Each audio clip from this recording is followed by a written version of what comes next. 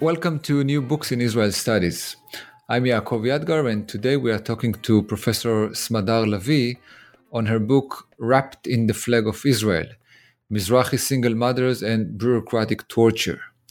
Lavie analyzes in this book the racial and gender justice protests movement in Israel.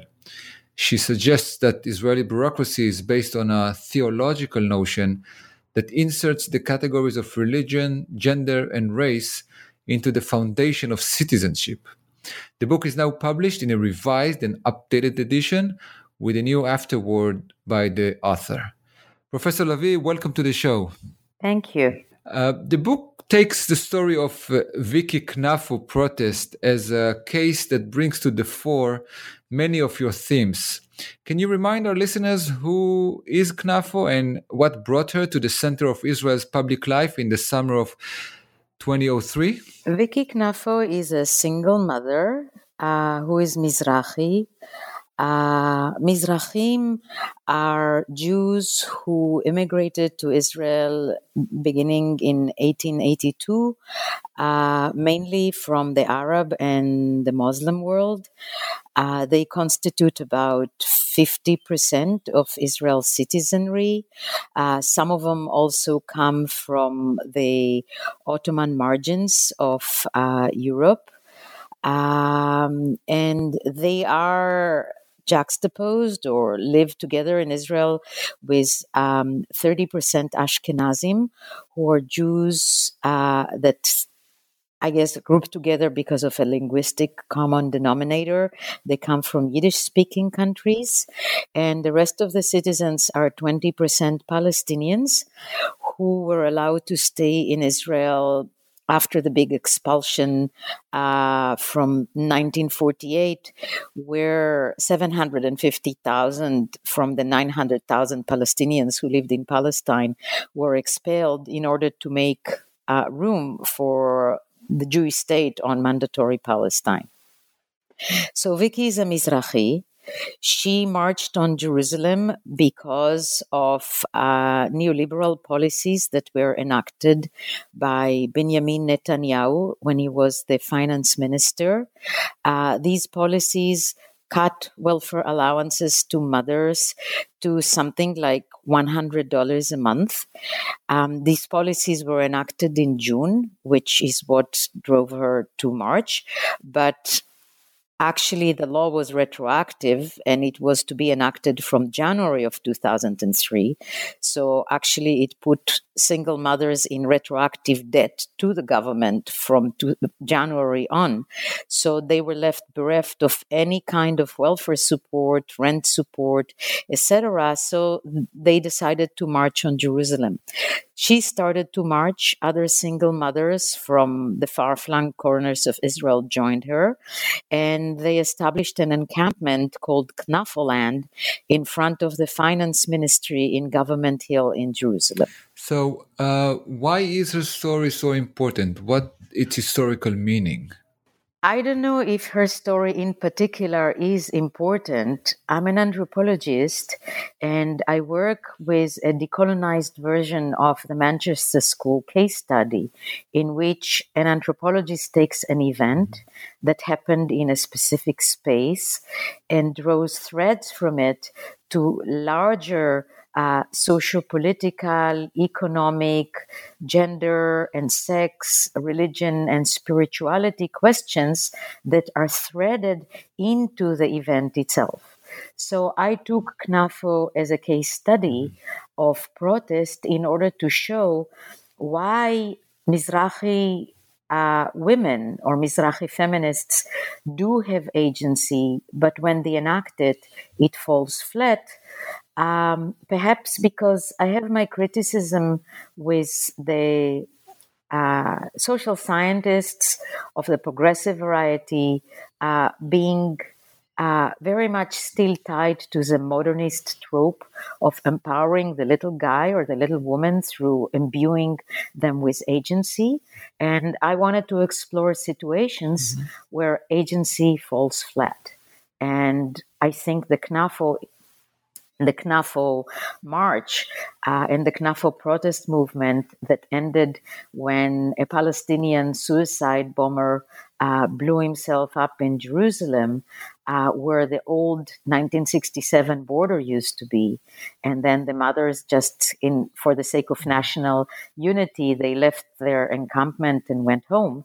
It shows that Mizrahi agency falls flat when the Palestine-Israel conflict manifests itself. The news and the media get immediately going back to this very comfortable binary of Israel-Palestine that is very easily digestible by the consumers of foreign media. And the relationship between intra-Jewish racism in Israel and the larger context of the Israel-Palestine conflict goes away. Now, you use Knafo's story as well as your own autoethnography to present a new concept, that of bureaucratic torture, or of the bureaucracy of the state's welfare system as torture. Now, as you insist, this is not a metaphorical torture, but rather it's a real corporal torture. Can you explain this? I'm talking about a torture that cannot be expressed in words. It's like pre-discursive. Usually torture is expressed in words, and it's part of the healing also from the torture. But if we explore the Merriam-Webster dictionary first definition of torture, I think it calls for or it defines it as an anguish of the body and mind, or something that causes agony or pain. And then epidemiologists draw direct lines between chronic bureaucratic entanglements, hypertension, chronic pain, and death. So the manner in which bureaucracy is used as a tool of governance or a tool of creating a docile citizen body among both Jews and Palestinians in Israel is a major state crime. And this kind of torture, or part of the legal definition or human right definition of torture, is major state crime. So if we take the Webster-Merriam definition of torture, the epidemiological study on the impact of bureaucracy on people's bodies and people's health, it's a cumulative impact. It kills you every day bit. And we take the definition of major state crimes, and we look at the death rate, the premature death rate of single mothers in Israel from stress-related ailments. That's torture. Furthermore, oftentimes, in order for women to get their benefits from the welfare officials, they are pressed into giving sexual favors to the clerk, most often a blowjob that is done in his office, oftentimes when the children are present. Sometimes when the welfare official does a home visit to verify the conditions of need, the mother and her children feel obliged to provide sexual favors to the welfare official. That's torture as well. It's sexual torture. It's sexual abuse. When I came out with my data, and I have over 100 interviews of women who testify as to being pressed to provide sexual favors in lieu of welfare, people defined me as extremist. And they just said that I'm hallucinating, and it can't be that this is taking place in a welfare state such as Israel. A year ago, a group of single mothers who are also housing right activists produced a photographic exhibit of their condition, and also a very central figure in Israel mainstream media, Amnon Lavie, produced a film where he interviewed survivors of sexual abuse by welfare officials, and the women provide testimonials of the situation of them as little girls being forced to have sex with welfare officials, and their mothers being forced to have sex with welfare officials, and then them as welfare mothers repeating the cycle because it's intergenerational. So now no one anymore tells me that I'm extreme and hallucinating, because it was documented by a top journalist from Israel's mainstream media. Mm-hmm. Yes. Now, moving on to another theme, another central theme in the book. One of the most interesting chapters in the book has to do with the question of a question that seems to baffle the Israeli left, namely the Mizrahi historical support for the political right in Israel. By the left's own self-understanding, Mizrahim voting for the right are actually hurting their own interest, and they should vote for the left. You depict a rather different historical and political picture. Can you present your argument in some details on this regard? Yes.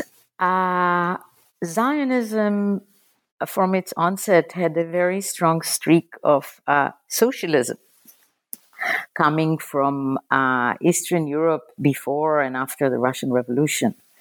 Eastern Europe has a very strict racial classificatory order.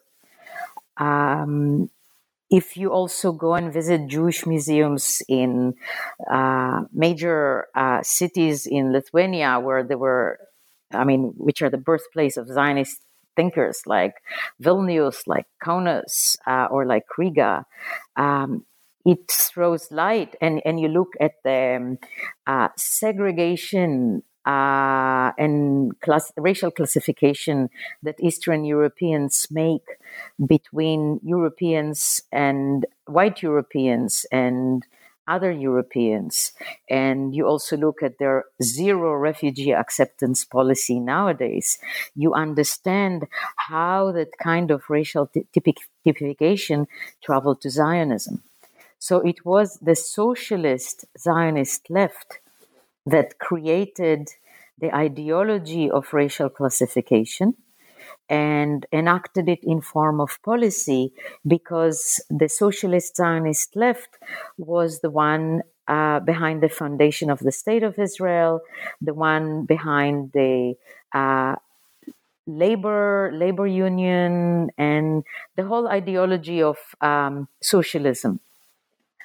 In which the Mizrahim sometimes were called like little dark domestic animals, and other times, like one famous socialist leader gave a speech in which he encouraged the chalutzim, or the pioneers, not to rape their domestic Yemeni servants.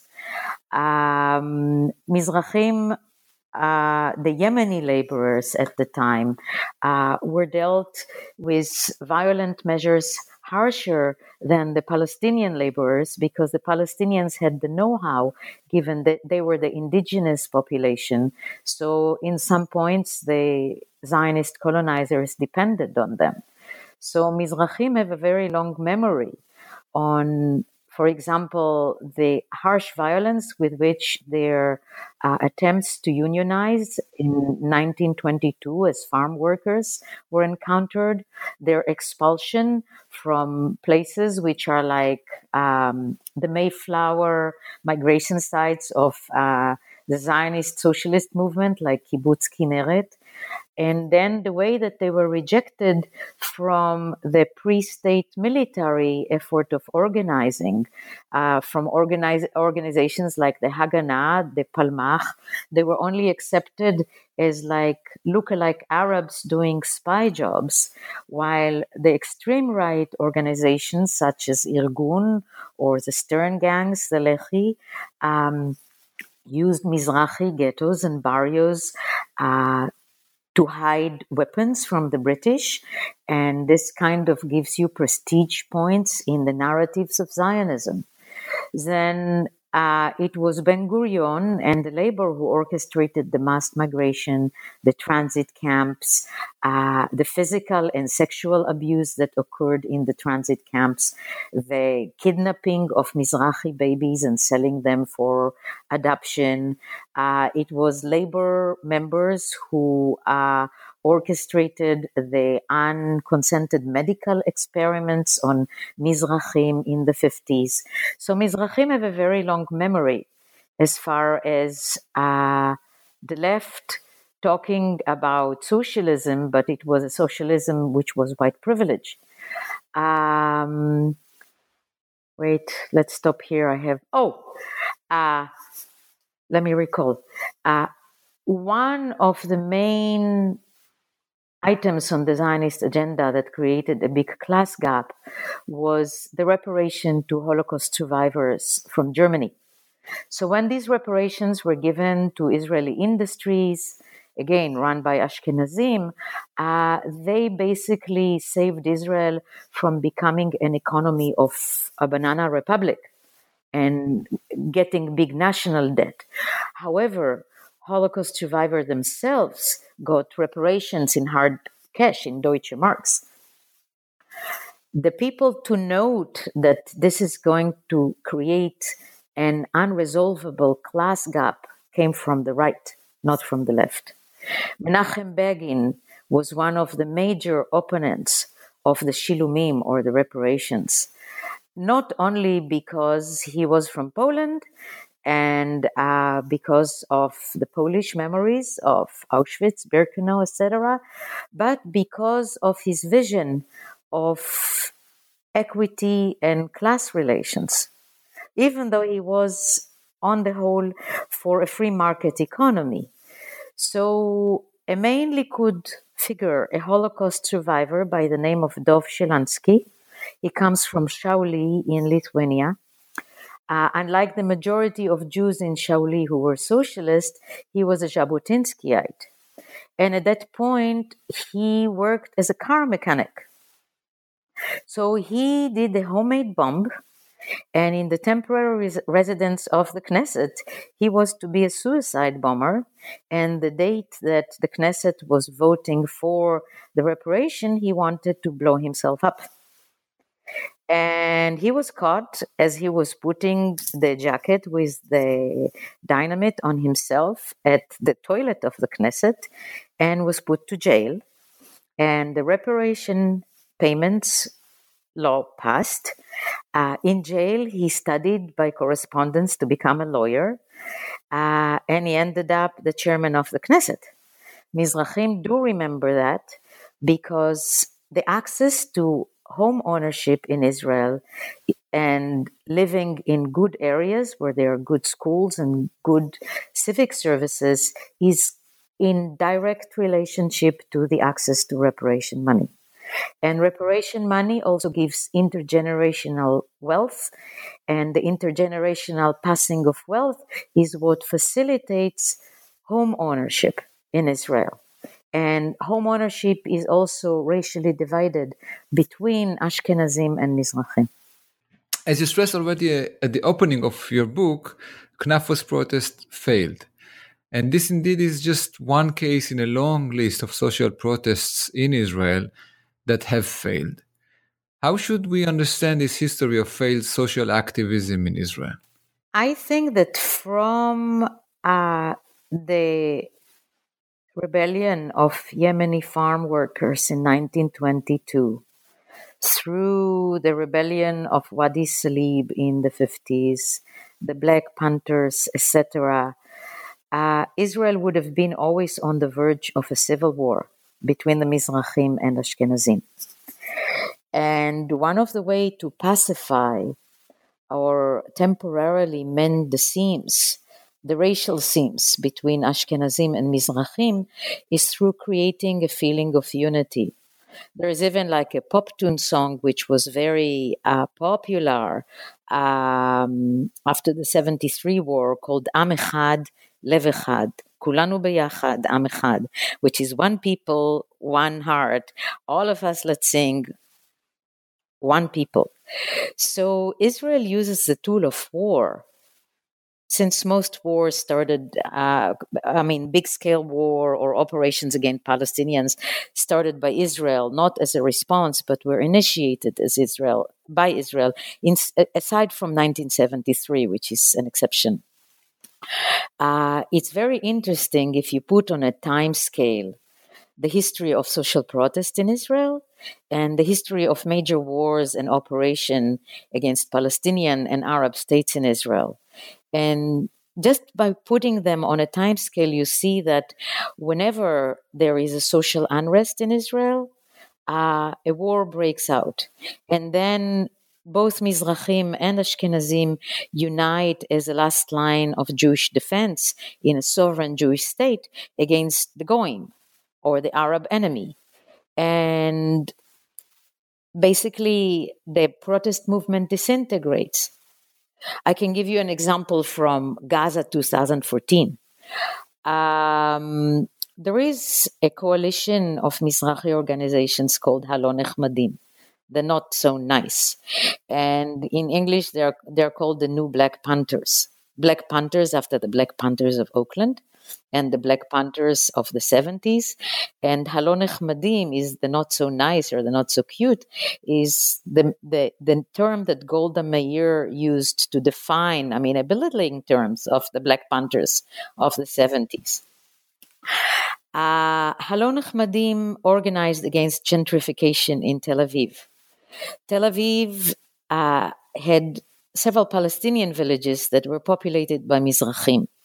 One of them is Jamusin, and it's called Givat Amal Bet, or B, like Labor Hill. It's like a vestige of Israel socialism in naming places. And actually, it doesn't sit in the margins of Tel Aviv, but it sits in a prime-time real estate land between Ichilov Hospital and the military central command, or like the Tel Aviv Pentagon. And but it is a bunch of shacks, and it has been subject to the same residential regulations as refugee camps in the West Bank, which comes from the British. So people from Givat Amal Bet received orders for expulsion, demolition of their homes, and expulsion.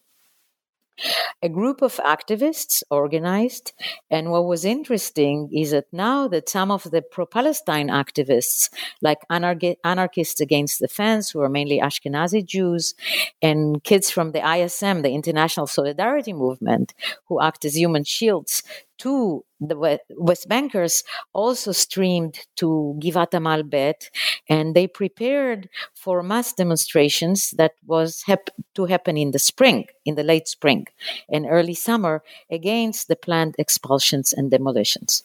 Now, why summer?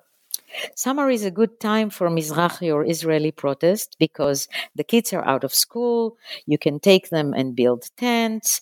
If you go and have like a tent protest, it saves your kids from sending them to like summer camp, because good Ashkenazi souls will come and volunteer and get your kids busy. And summer also is when people are served with eviction notices, assuming that in the summer, they have the kids, they will not have time to organize and protest, and they will look for new apartments or new residents for the beginning of the school year in the fall. So these people were very serious. They threatened to blow themselves up in front of the houses to be demolished. They accumulated like gas canisters, and they did Molotov cocktails. And of course, the Israeli internal security always has informers in this kind of movements. This kind of movements are possible when there is a lull in the Israel-Palestine conflict, because the Israel-Palestine conflict usually dominates the news. Internal news about Mizrahim make it to the international media only when there is a lull in the regular conflict. And indeed, there was a lull in the conflict coverage in winter, spring of 2014. Can you imagine how it would be televised to the world that a bunch of Jews of color, together with pro-Palestine activists, are blowing themselves up in front of the caterpillars that are demolishing Jewish homes and a synagogue in central Tel Aviv? So there was something that was for concern for those entities who plan the national mood of Israel and decide what goes in the media, what doesn't go in the media. And they do have a national mood planning division in part of their intelligence as it was exposed to the media during the Oslo years, as far as preparing the Israeli national mood for signing an agreement with Arafat that all of a sudden became a kosher kind of figure. For the Oslo Agreement in 1993. At any rate, what the government also wanted to pass is this kind of irregular addition to the arrangement law, or Chok HaEsderim, which is like neoliberalism in its best. And the government prepared to pass it in early summer, and they knew that it's going to face resistance and mass demonstration, probably on the scale of the 2011 protest movement. That was like the Israeli version of International Occupy. What they wanted to do is to privatize 49% of the Israeli military industries, 49% of the Israeli national electrical industries, 49% of the Israeli train and port authorities, and they actually started selling them in the stock market outside Tel Aviv. This would not have flown very well together with more austerity measures in the Israeli public. So the way to squelch any possible resistance was to start a war. And indeed, the moment that the activists of Halon Echmadim were served with what's called Tzav 8, or Order 8, which is like emergency drafting of Israelis to the military in preparation for war. Some of them were harassed with old parking tickets and old bills that accrued interest and fines. And the whole atmosphere in Israel, particularly after the kidnap of the 3 boys, was an atmosphere of war and national unity. So that resistance fell flat. And lo and behold, on the second day of the Gaza 2014 operation, the Knesset passed with overwhelming majority all of these privatization measures and further austerity measures as far as healthcare, single mother allowances, and welfare allowances. Israelis paid attention to the war. And even the Israeli media reported about this in the news like couple of weeks after they've passed. So basically it was fait accompli. I mean, furthermore, the Knesset members managed to arrange themselves a pay raise during the Gaza war, while they were petitioned by 25,000 people not to arrange for themselves for their habitual pay raise because so many people were on furloughs and took pay cuts because they were drafted into the reserve. So what was obtained was destruction of the resistance of Halon Echmadim, national unity, and further cuts in Israeli welfare authorities, and selling 49% of the Israeli military industries to private investors who ended up being like Israelis who are invested in the Singaporean stock market, who are buddies from the military elite unit days of main figures of Israelis arms dealers who are also in the political circuit. Yes. The new edition of your book offers the readers a new afterword, taking the readers through the 2014 war, which you just mentioned in Gaza, to the present. What argument are you making in the afterword?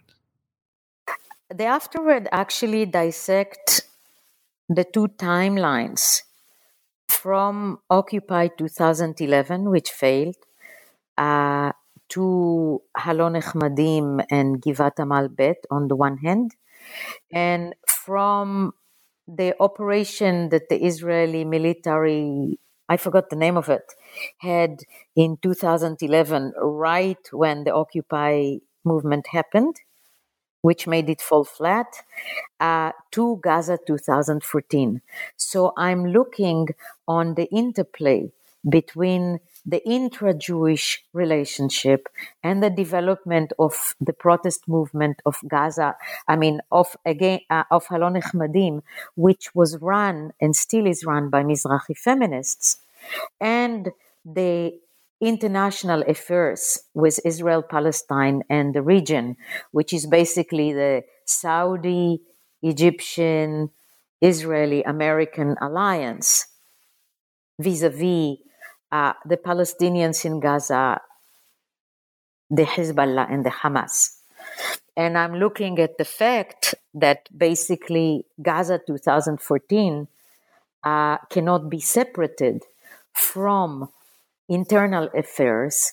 And it is like the ultimate example of my book, that one cannot look at the international relations aspects of Israel-Palestine or Israel and the Arab world without understanding the intra-Jewish dynamics of the Mizrahi-Ashkenazi rift and the germinal role that women or Mizrahi feminists play in it. Professor Lavie, we've taken way too much of your time. Can you please tell us in closing what project you're currently working on? The Wrapped in the Flag started basically as a chapter in a book I was working on, which is called Crossing Borders, Staying Put, Mizrahi Feminism and the Racial Formations of Israel. I went to Manchester, the birthplace of the Manchester case study, and I presented the chapter, and my colleagues there told me, listen, you have a book. You have to do A, B, C, D, and you'll have the book. So basically the years I spent on converting Wrapped from a chapter to a book were a distraction from this book. In this book, I'm looking at how can you be right-wing and anti-racist feminist, which is a state of feminism in Israel?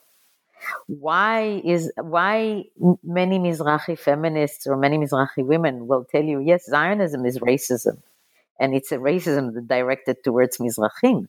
But on the other hand, they tell you, of course, a Jewish state, even though it's mandatory Palestine. Because the Ashkenazim have options, they over 1 million Ashkenazi Jews equipped themselves with European Union passports just as a safety parachute if things in the villa in the jungle, which is the Ashkenazi definition of Israel, don't seem to work out. And then the Mizrahi feminists will tell you, where will we go? To Tunisia, to Iraq, to Iran, to Yemen? We are staying, and we need to protect what we have. So I'm looking at this kind of a very paradoxical feminist predicament, and how, in a sense, it has the right wing has served Mizrahi communities, and also there is a gap between the Mizrahi feminist leadership and Mizrahi women, because the feminist leadership actually understands, think in very similar lines to the Ashkenazi intelligentsia about the Israel-Palestine conflict. That is, they're divided between socialist Zionists, post-Zionists, and anti-Zionists, which are exactly the divisions of the Ashkenazi left. However, they are way more sensitive to the relationship between Mizrahi-Ashkenazi race relations and the Palestine conflict. And they have a dilemma because their communities are right-wing, because of the reasons I mentioned, or the history of the left in establishing, creating, and feeding the Ashkenazi racism against Mizrahim. So when you run an NGO, you have projects. And for the projects, you need to have constituencies, because the projects are what you get funding with. And Mizrahi feminists decided to have a strategic silence on the question of Palestine so that they can run projects in the Mizrahi communities, which are right-wing. So I'm looking at all of these dynamics of right-wing constituencies, left of center, even way left of center Mizrahi feminist leadership, and the concessions and compromises and middle grounds that they need to find in order to run a movement. And today, Mizrahi feminism is the largest movement in Israel because it encompasses women from all walks of life, starting from unemployed single mothers and ending with underemployed Mizrahi faculty women in Israeli academic institutions, small business owners, attorneys, accountants, factory workers, etc., because it's a feminism that is mainly dedicated to the betterment of everyday life of Israeli women as far as health, safety, education, employment rights or labor rights, while other Israeli feminisms are way more sectarian, or they have a topic that they deal with, like peace or rape prevention or trafficking women and children, while Mizrahi, and these are like topics that not so much affect the everyday fabric of life of women in ghettos and barrios. And Mizrahi feminism deals with the everyday, and that's how it managed to generate such a large movement of women from mainly from the whole political gamut of the Israeli politics, though mainly, again, the Israeli public is moving all the time to the right, because in a sense, it's a very reconciliatory feminism. And I'm looking at the price that the feminist leadership pays in order to work in such a large coalition that seems to do good for mainly mothers and children who are Mizrahi, and in that sense also to Klal Israel. Sounds like a most interesting project. I'm looking forward reading this. Smadar Lavie, thank you for participating in the show. Thank you.